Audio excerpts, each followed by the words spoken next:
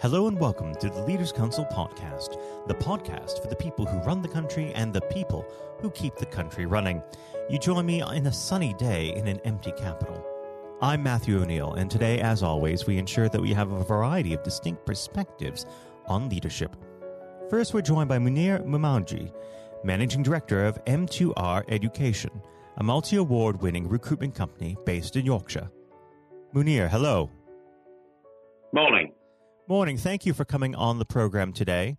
Normally we'd bang straight on to discussing the concept of leadership, and we will come to that.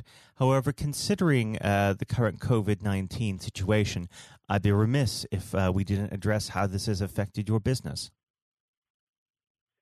Well, we are an international education recruitment company, so 99% of our business exists in the global mobilisation of teachers. So at the moment, we're in a current lockdown situation, nobody can fly anywhere. It's had a massive impact.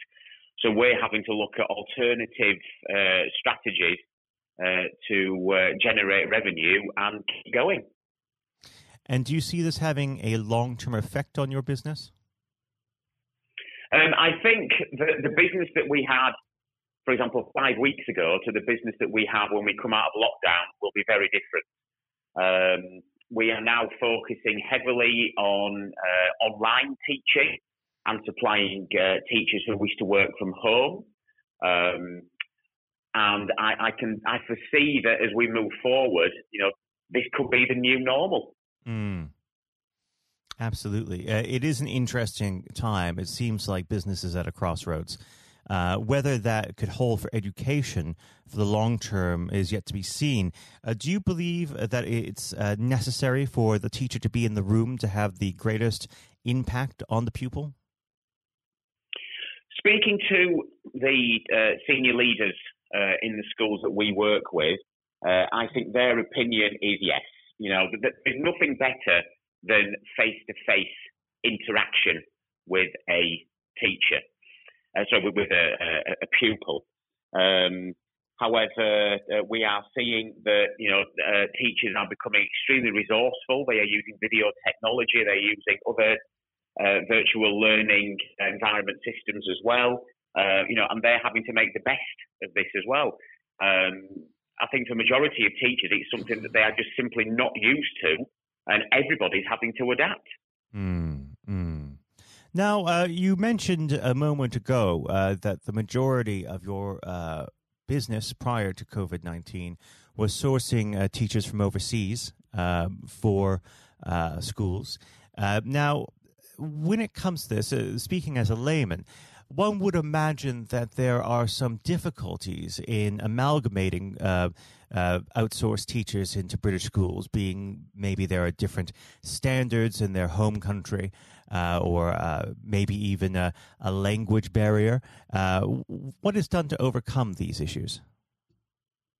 Well, the schools that we work with, their medium of communication is, by definition, English.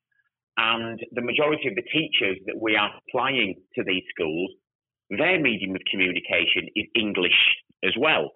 Mm-hmm. So from a cultural perspective, as long as that they can assimilate, within the, let's call it the general population, everything is absolutely fine.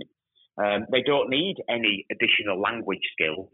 They just need to be adaptable. They need to be resilient.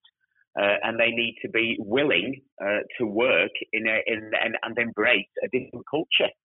And I think in some respects that's the joy, but also the challenge of working overseas.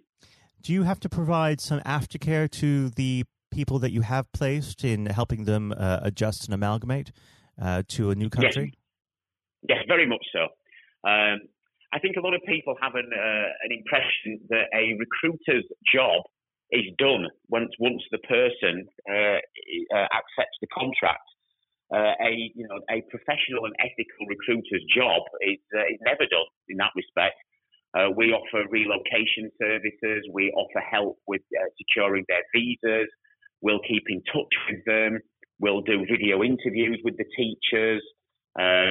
Because from our perspective, we want to make sure that they are happy and we have a duty of care, not only to them, but also to their families, to make sure that they are happy, they are settled in.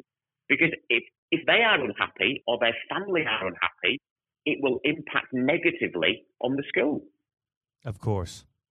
Now we should move on to the subject of leadership, of course. I always like to start this portion of the conversation off by asking a very simple question.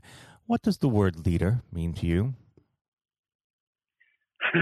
Well, I think at the moment, a leader is somebody who is steering that ship, if we're going to use that analogy. It's someone who is showing the way forward, is leading by example, is driving, motivating, but also looking at the bigger picture as well, and making sure that all their remote workers, as considering we're no longer in an office environment, are happy, healthy, mental health is where it needs to be, and are working effectively.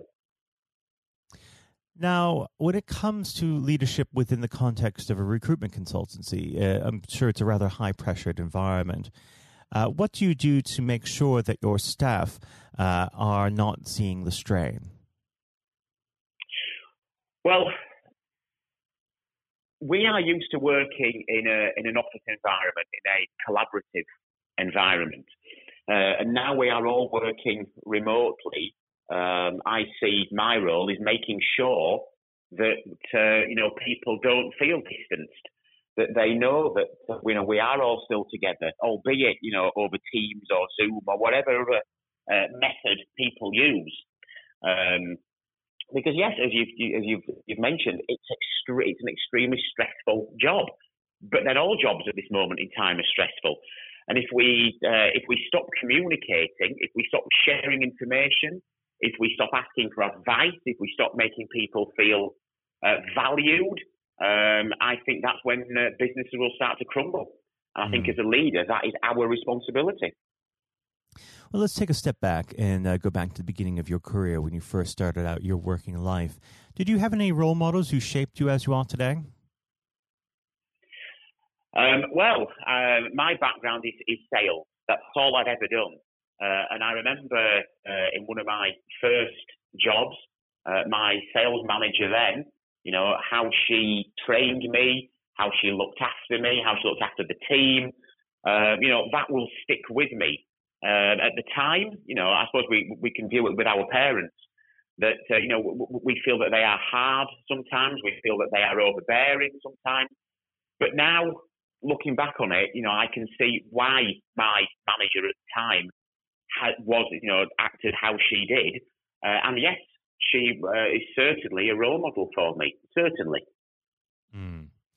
Now, unfortunately, our time together is starting to draw down. But before I let you go, what does the next 12 months have in store for M2R?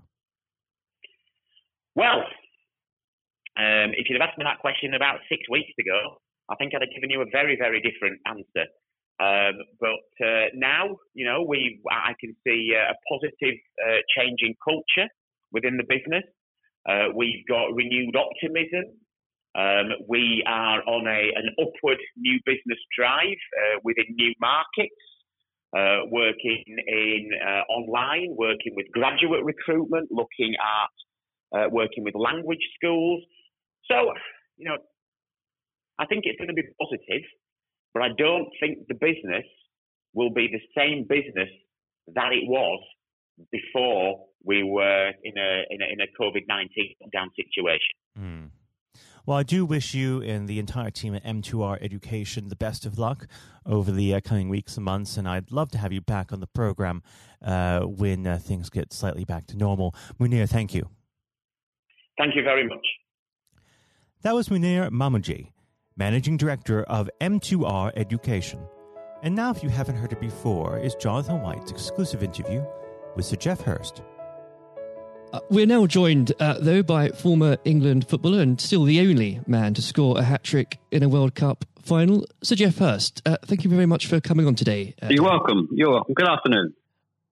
And perhaps I should start and get it over and done with. I know you must be bored with it, and you've probably been asked 1,000 times.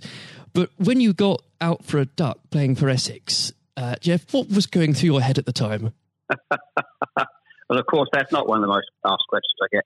Oh, there are one or two people who are very familiar who do Google me, realise that I did score nothing for Essex. My only game for Essex first team when we played against Lancashire in Liverpool, a place called Egbert in Liverpool, many years ago, 1962, I think that was. So I didn't. I didn't really feel it at the time. It was lucky to be playing, I guess. There were one or two injuries, but the problem that I had was really messing about between the two sports. That was very detrimental to me over that period of time, being stuck between the two sports.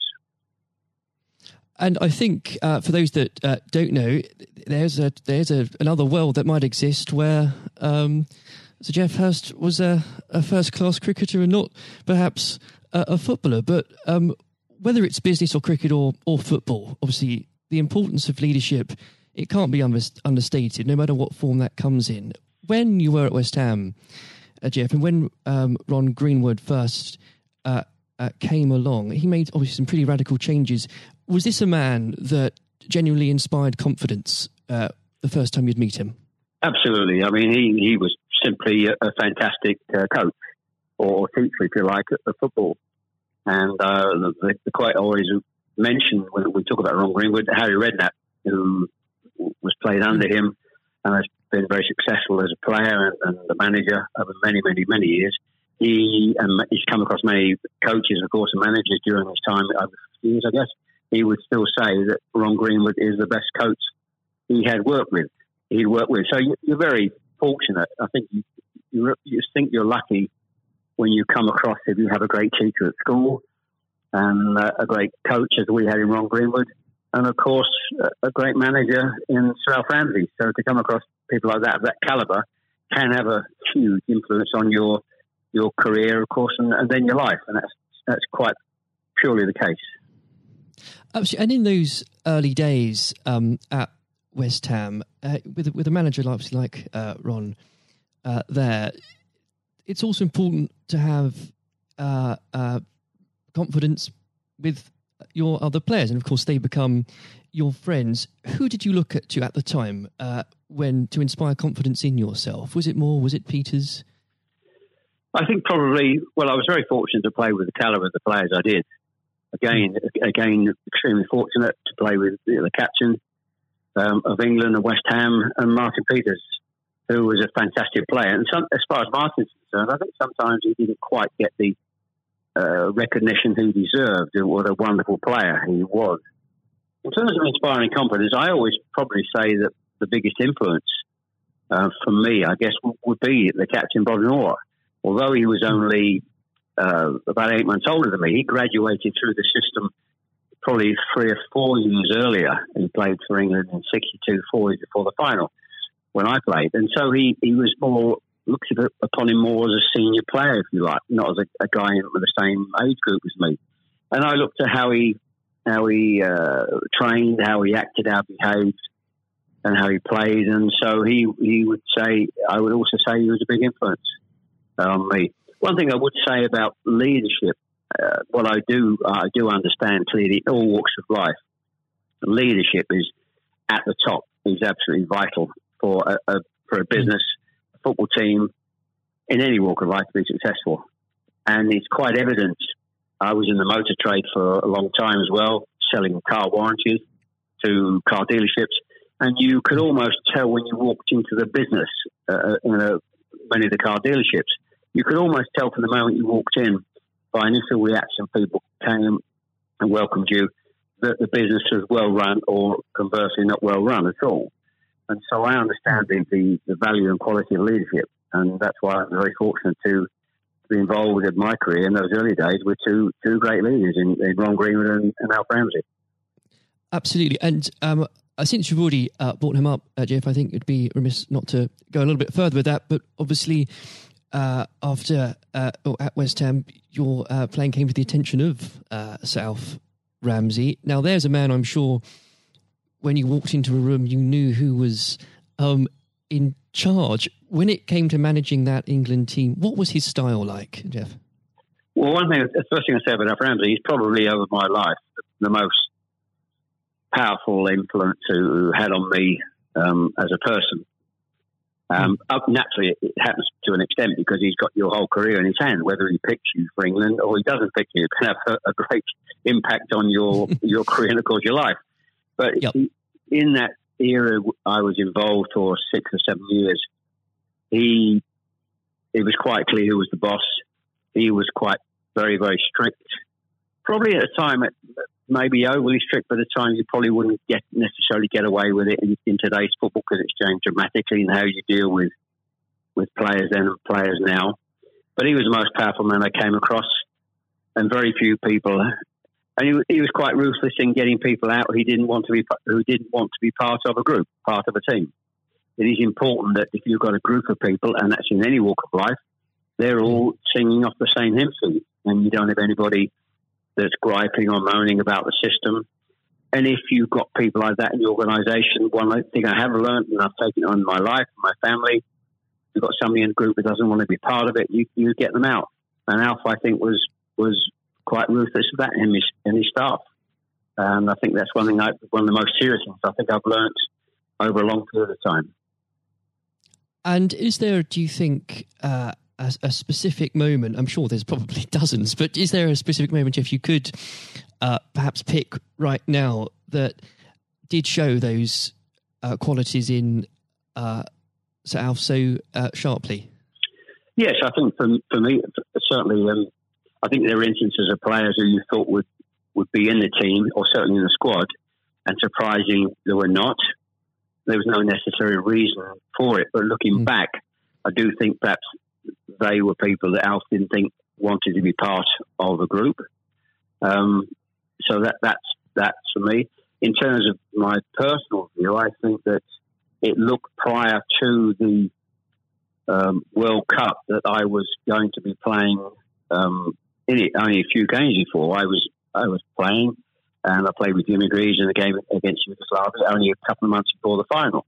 And it looked at that stage as if I was going to be playing in the team. But in a couple of more friendly games before the final in Poland and Norway, I think, and Denmark, I played 2 of the 4 games, and I probably didn't quite replicate my form that I'd been showing at West Ham and in the early couple of games for England. And he left me out in the first game of the World Cup against Uruguay. He started off with Jimmy Greaves and Roger Hunt. So I had an impact of thinking at that stage I looked like I was going to play, and didn't start because of just a lack of form. I didn't play quite well enough to justify my position. And somewhat fortuitously, I only got back in the team because of a nasty gashed shin on Jimmy Greaves' leg. And I think what you've said there, Jeff, actually does sum that up really well. And more than that, whilst it's important to have that someone in charge with those qualities, it's almost useless if there isn't a strong and unified team behind them. And there really must have been moments, Jeff, maybe there weren't, but let us know, in that 66 competition, the prolonged pressure on all of you, the weight of a nation, did it get to you? Oh, not for me personally, no. I think, and I don't, not for me, not for a second. I think I was just happy to be involved in the squad initially. Not at all. You're not aware of the magnitude of the occasion, really, looking back out. So I never really felt, people talk about pressure a lot, and it's there, and people talk about it in life. I didn't really necessarily feel any great pressure during the time I was there. And what is also important to say about Alf Ramsey, the people he left behind, that were left in the squad after he moved 1 or 2 players out, the squad were a bunch of very hard-nosed, professional, top-quality people. And that was, again, the leadership that Al showed. He got people in together that were very, very strong personally. And I think that was part of the success we had. We were I always describe our group as hard-nosed professionals. We have some great players, but overall they were great hard-nosed professional players. And great quality people who we've kept in contact with, over the years. And Jeff, I've got to ask, and I'm not making this up, I've genuinely heard that people do ask you whether or not you realise there were people on the pitch at that moment. I imagine you were busy on something else. Well, I did some theatre shows last year. They've gone fairly well, and we're going to do a series of theatre shows, in fact, starting this week, over the next 2 or 3 months. And at the end of the theatre shows, we have about 20 minutes where we allow the people in the audience to ask questions. And I won't mention both. They're too long to talk about both questions. The other one's a really stupid one. It's too long for me to tell you. It's absolutely ridiculous. But the other ridiculous question I get asked, did I realise there were people on the pitch? And of course, I jokingly say, yes, I was just about to shoot to score the goal. And I looked round, put my foot on the ball, and looked round for a little while and said, oh dear, there are 6 or 7 people running on the pitch. So I've been asked that once at one of the theatre shows. So I make a joke about that and saying, yes, I put my foot on the ball and waited, just had a glance round, you know. Maybe it does prove there are things such as stupid questions, really. Oh, yeah, there certainly are. I've got another one which I won't bore you into. It's too long to tell you. I was in a Jersey, or Channel Line, Jersey or Guernsey, 2 or 3 years ago, and most stupid, irrelevant questions, absolutely nothing to do with football whatsoever, which was absolutely, but I can use that now because it is quite funny. Well, maybe another time then, but we... well, you want me? I can tell you if you want. You got time? I can tell you if you want. Jeff, go on. Go. I think it would be silly if I said no at this point. Okay, so I was doing at a dinner in the Channel Lines, 300 or 400 people, black tie dinner, guest of honour. On this occasion, I was speaking for about 20 minutes, then allowing questions from the audience at the end of the evening. And there was usual football questions, and then all of a sudden I heard somebody at the back who asked a question. I didn't quite hear what he said. He didn't have the microphone with him, so I said, I didn't hear what he said. Can you please give this chap the microphone so I can hear clearly what he said? So the chap had the mic, and he said, when a turtle loses its shell, is it naked or is it homeless? Right. What a question. What a question. I think that would be definitely in the stupid category, wouldn't it? So we had a laugh about that. You've got to have a patient of a saint, I think, sometimes to put up with things like that. But then again, I found it amusing. I just found it amusing. In fact, some of the audience found it highly amusing as well. So it did make me laugh that day. If you can put up with my questions, you can probably put up with anything. But there would have become a point, though, Jeff, I think you were a young man when obviously this happened, when you must have realised that teammates, began looking at you for leadership. Is that something that occurred to you, or did you just realise that by one way or the other, people actually begin to look up for you for inspiration? Well, possibly. That's never really struck me until you've actually mentioned it now, quite frankly. It's a new question. Does anybody look up to me? I'm sure perhaps there are people who pay you compliments of fans of West Ham and Stoke, and of course England fans who I think probably it would be very immodest of me to suggest that I felt that somebody was looking to me for inspiration. You don't have to, but I will. It's okay for a third party to do it. Perhaps that may have been the case over the years. People look at you and maybe it has a helpful effect. But I do think how you behave and set examples on and off the pitch, people must realise that has an influence. How you react and behave to situations on and off the field surely probably has an impact to younger players coming into the team latterly. Yeah. And with that, looking at football today, is there anybody that you think particularly on the field or the sidelines that strikes you as someone with those qualities that you could identify in a natural leader? Well, current players, you mean? Oh, players, managers, anybody that you look to today, really? Well, I think some of the outstanding. I think the best example about a leader and at the moment is Klopp at Liverpool. He has been absolutely fantastic to acquire the players and get them to. Their attitude is absolutely fantastic. They're great players, but there's more than just being good players in football. It is have a good player with a fantastic attitude, and their willingness to work for each other and the team is absolutely outstanding. Hence these unbelievable results. There are, and the great players not always succeed as individuals, or probably even certainly as a team if you haven't got the right attitude alongside it. And they're probably, and that comes through the leadership. That's not just luck. Absolutely. That's absolute leadership. He'd be the best example, of course, in football terms today, easily. And of course, going back not that long ago, Alex Ferguson, who's just absolutely. You've got to take him as the first example, because Klopp's only done this over a period of time, a short period of time. But if you look at the 26, 27 years that Alex Ferguson did with Manchester United, and subsequently since he's gone, how they are not doing so well. He's the best example of management we've probably ever seen, and I don't think anybody will see the like of that kind of leadership again. It's absolutely astonishing. And do you think? Could you imagine Sir Alf or even Ron Greenwood managing teams today? Yes, I think so. I think yes, no question at all. I think Ron Greenwood. Yeah, well, the answer, straightforward answer is yes. Good answer. The straightforward answer is yes.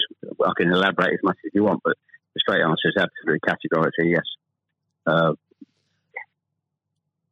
And with and I know if we could talk about this probably for the next hour or so, but I'm conscious of the time.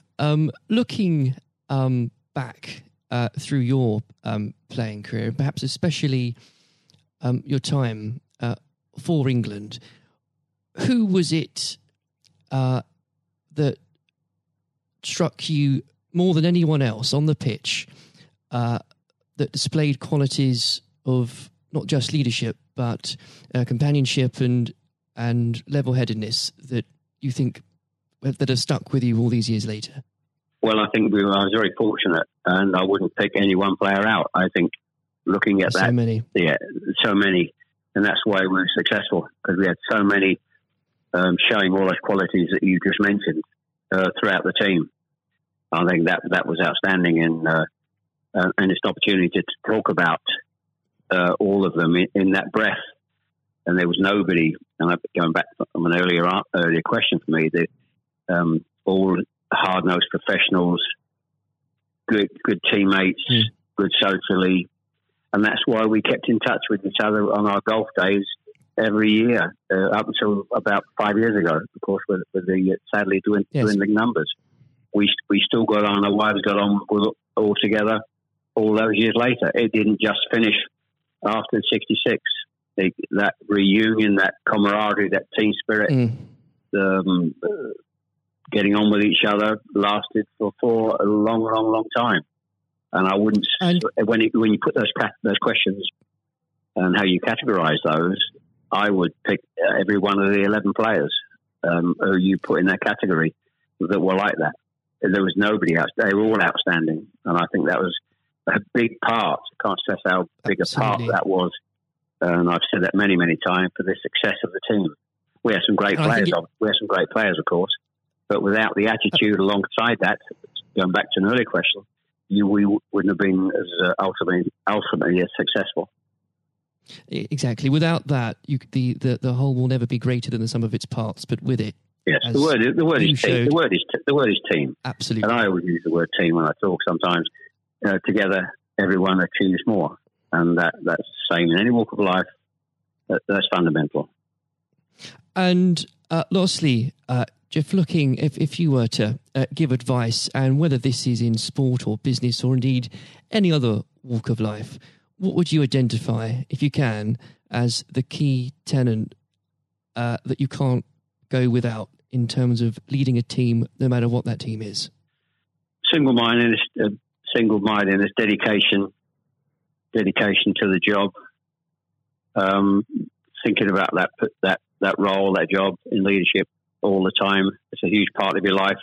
I don't think you can switch off when you're in business at the top level or sport at the top level.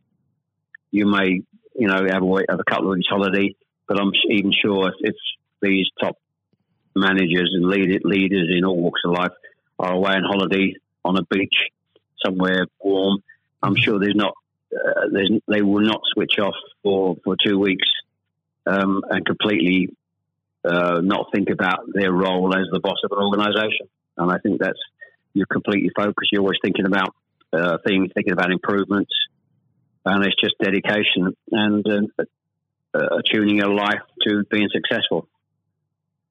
Excellent. Well, Jeff, on that point, thank you very much for joining us today. You're welcome. Nice to have a talk about this and just go over the past and just refresh my own memory about the quality of the players I grew up with.